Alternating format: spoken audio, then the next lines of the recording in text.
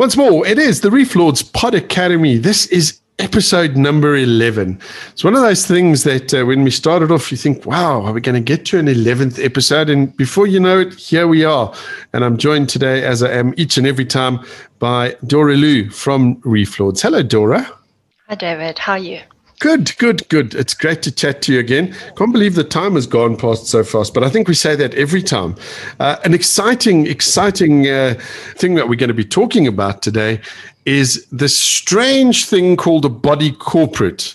And we're going to be talking about understanding your role in a body corporate, if we even have a role there. Because I know, maybe if you're a first-time homeowner, it's very, very exciting. And then suddenly you start getting letters or mails or something stuck under your door from something called a body corporate. And that can kind of be a little bit scary. So should we start off there? I mean, where are body corporates and why are body corporates? If let's say I've just bought into one of your developments, I'm a new homeowner, suddenly I get an email from the body corporate. Let's start there. What do we do? What's it about?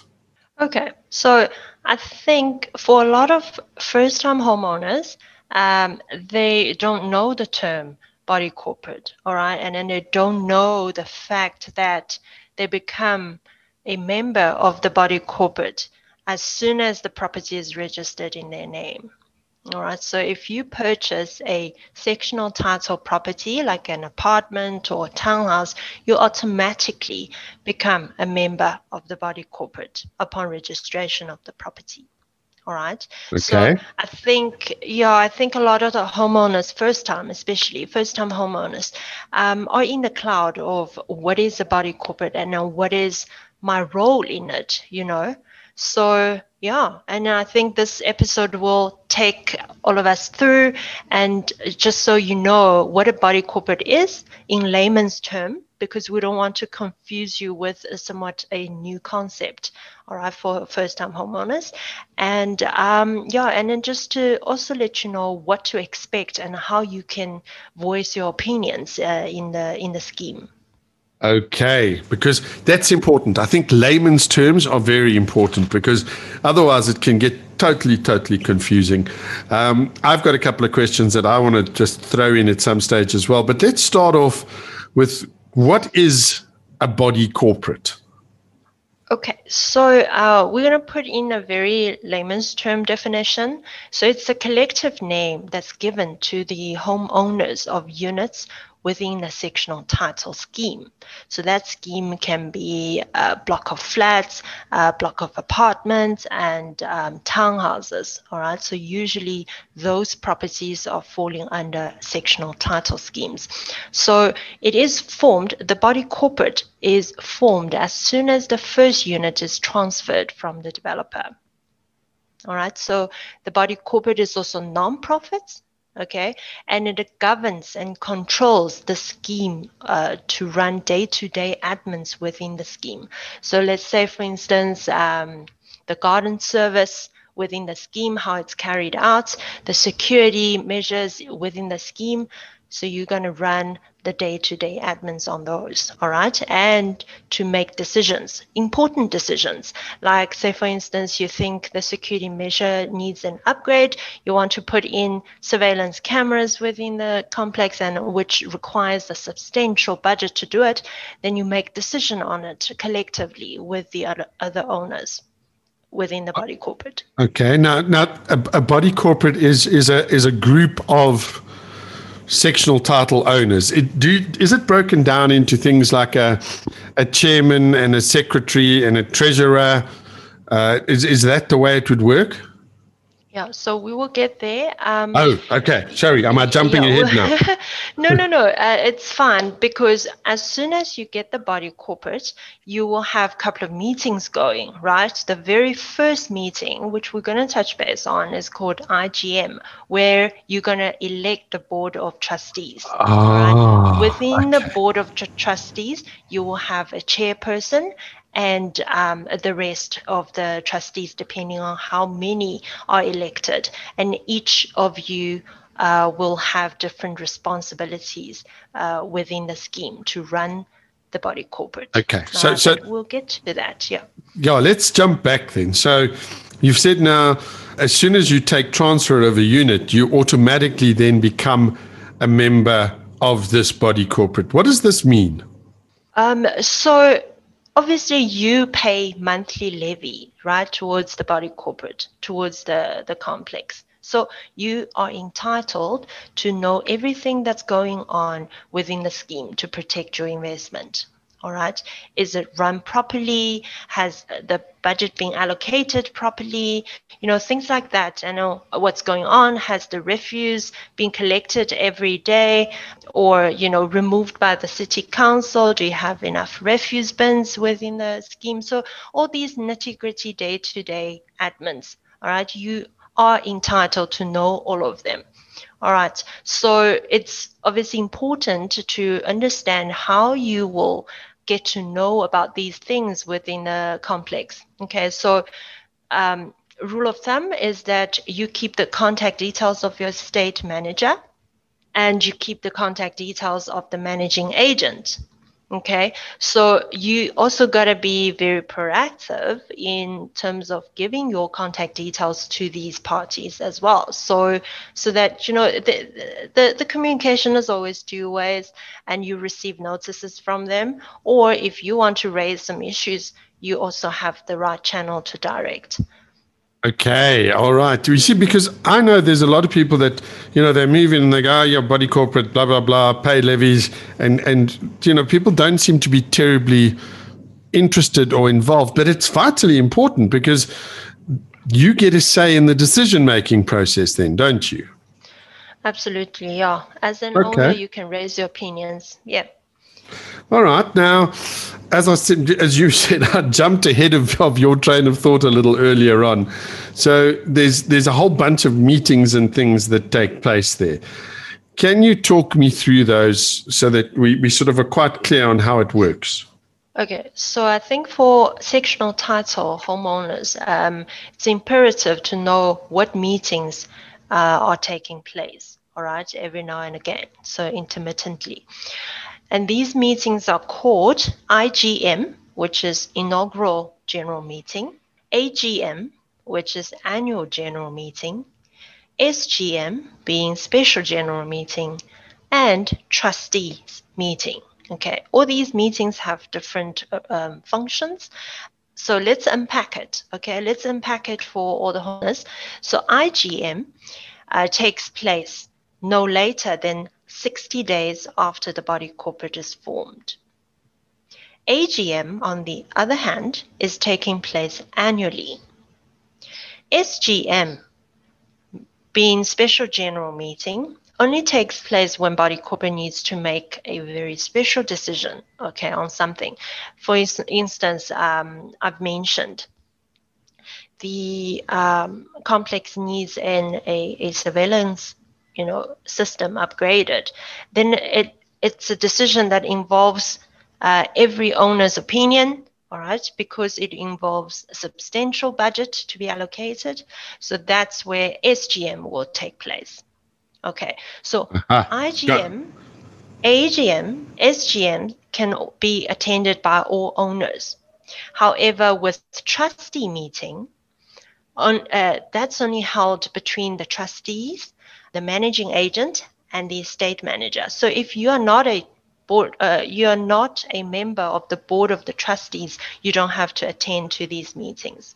Now, trustee meetings are basically a status meeting. Okay, that's run on a monthly basis for reporting and just to keep track of the progress on the things that are in the pipelines. Okay, all right. Now that becomes much clearer.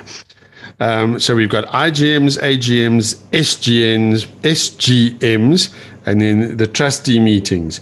So trustee meetings, as you said, they're by a board of trustees only. All right. Now, the question then that would follow on is, how would you become a trustee and would you want to? Yeah, so for a lot of the homeowners that we've experienced is that they don't really care. They don't really want to be part of the board of trustees. But, trust me on this.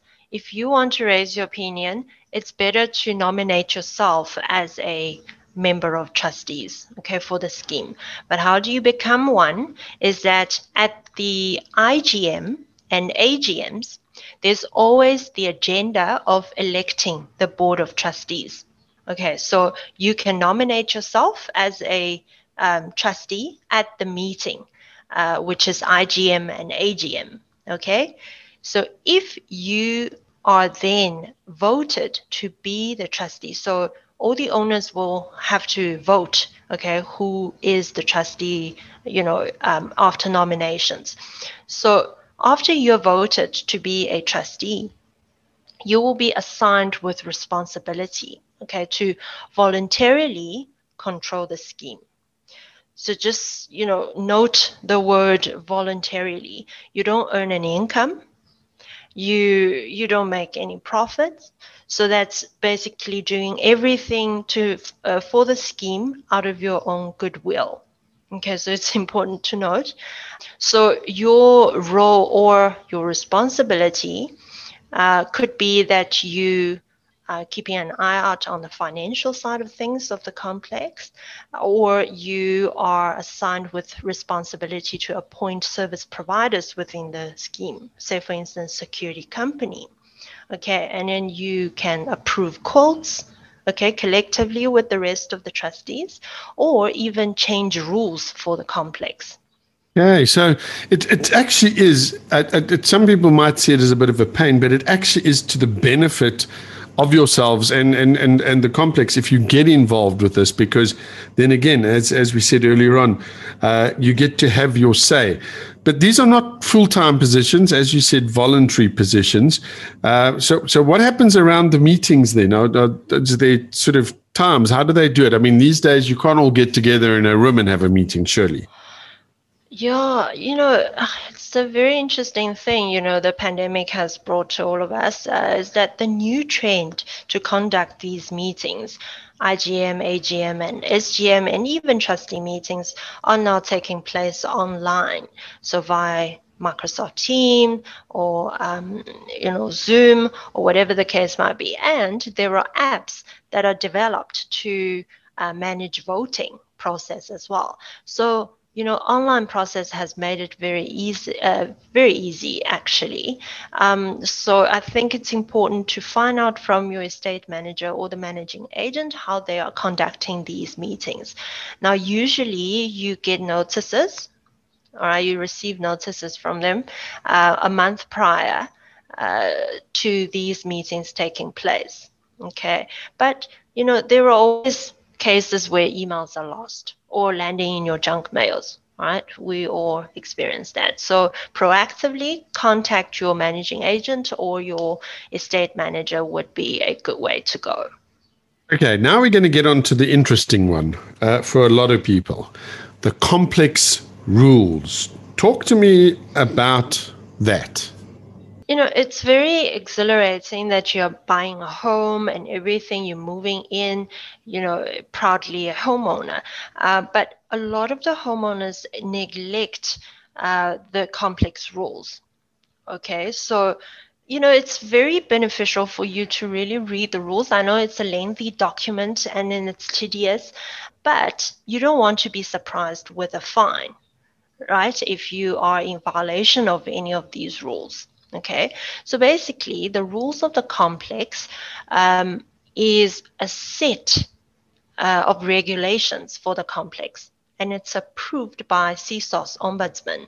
Okay, so CSOS Ombudsman is the organization that's governing, or the governing body for all the body corporates in South Africa, as well as homeowner associations, okay, in South Africa. So these rules are handed over to owners, okay, upon occupational registration, and all owners must adhere to them. For example, are you allowed to keep pets in the complex? So if the rule says you can't keep pets in the complex, but then you have a pet, how is that gonna end up? So you might actually giving up your pet, or you receive a fine for the pet that you're keeping. So this is important. And are you allowed to put up burglar bars? Are you allowed to install burglar bars on your balcony, or on at your entrance door, etc., etc.? So if you put in the wrong color or the wrong design, you might be fined as well. So it's important to note these rules beforehand, right? Yeah. Now, Dora, another question there, and I go back now to my own experience. I'm a tenant in a complex. And when we moved in, we got the list of rules and regulations as well. And ours include things like noise after 10 p.m. and children being out and running in the roads, et cetera, et cetera. If you're a tenant, those rules apply to you just as much as if you're an owner, don't they? Absolutely. If you are an owner that is placing tenants in the unit, you need to also communicate with your tenants what the rules are. And it's always a good idea to hand the complex rules to your tenant, and they have to adhere to that. Right? No noise after 10, no moving in and out on the weekends, etc. These all apply to tenants as much as they apply to landlords. You're 100% spot on. Good. So now, what happens as an owner? I now look at some of these rules and regulations, and for example, maybe I'm a crazy cat person, and the rules say that there is no cats allowed, or you're only allowed one cat. What do I do? Then I'm going to go, well, those are not clear. Those are unreasonable rules. Do I, as an owner, then have a voice? So firstly, before you purchase the property, you should already, get a view of the complex rules just to see if it's suitable for your need, for your household size, whether you've got a pet or not, etc. So remember, everything is for a common interest of all owners within the scheme if you are buying into sectional title property. All right. So after you've moved in and you find that certain rules probably are not as clear or unreasonable, you can always raise your opinion as an owner through the board of trustees, through AGM, IGM, and even SGM. You can even initiate SGM where there's that necessity, and it is a collective interest for the body corporate to agree to changes of the rules. So you can't just say, I want it that way, my way or highway. You can't say that, because it's a common interest for all owners within the scheme. Okay, we're sort of getting to that time of the program where we're going to wrap up now. So why then, do we feel that body corporates are so necessary? They are very necessary because they govern the maintenance, the upkeep of the complex, so to protect your investment. And you have a very large interest in the scheme, okay, to be run properly, to be upkept properly. And many complexes you'll find in South Africa fail to upkeep because the body corporate is not run properly, okay, for some reason. And I think the root of the problem is that poor communication within the body corporate could be a very major contributing factor that the body corporate is quite run down. Okay, so keeping everybody or all parties on the same page is imperative, top of mind. Yeah, absolutely. And it makes sense. I mean, that's your investment. If the complex as a whole goes down, the value of your investment is also going to go down. So it is in your best interest to be active and to be involved. Because, you can't, if something's going wrong, you can't turn around and go, well, look at this place. It's all going run down, but you've done nothing about it. So very, very important. Yeah. Dora, is this one of the things Reef Lords is prepared to help with, to answer questions? Well, of course, we're always here to answer questions. Even if you didn't purchase any of our properties, but you've got problems with the body corporate, feel free to drop us an email. on Catherine@reeflords.co.za. So it's spelled as CATHERNE@reeflords.co.za, or simply post on our Facebook page, Reef Lords Property Development. Wonderful stuff. Dora, thank you. That was very, very informative. It's the kind of thing that I think sometimes people are a bit too scared to ask about. So I'm glad that we got a chance to chat to it. It does wrap it up for today's episode. Dora, thank you for taking the time out.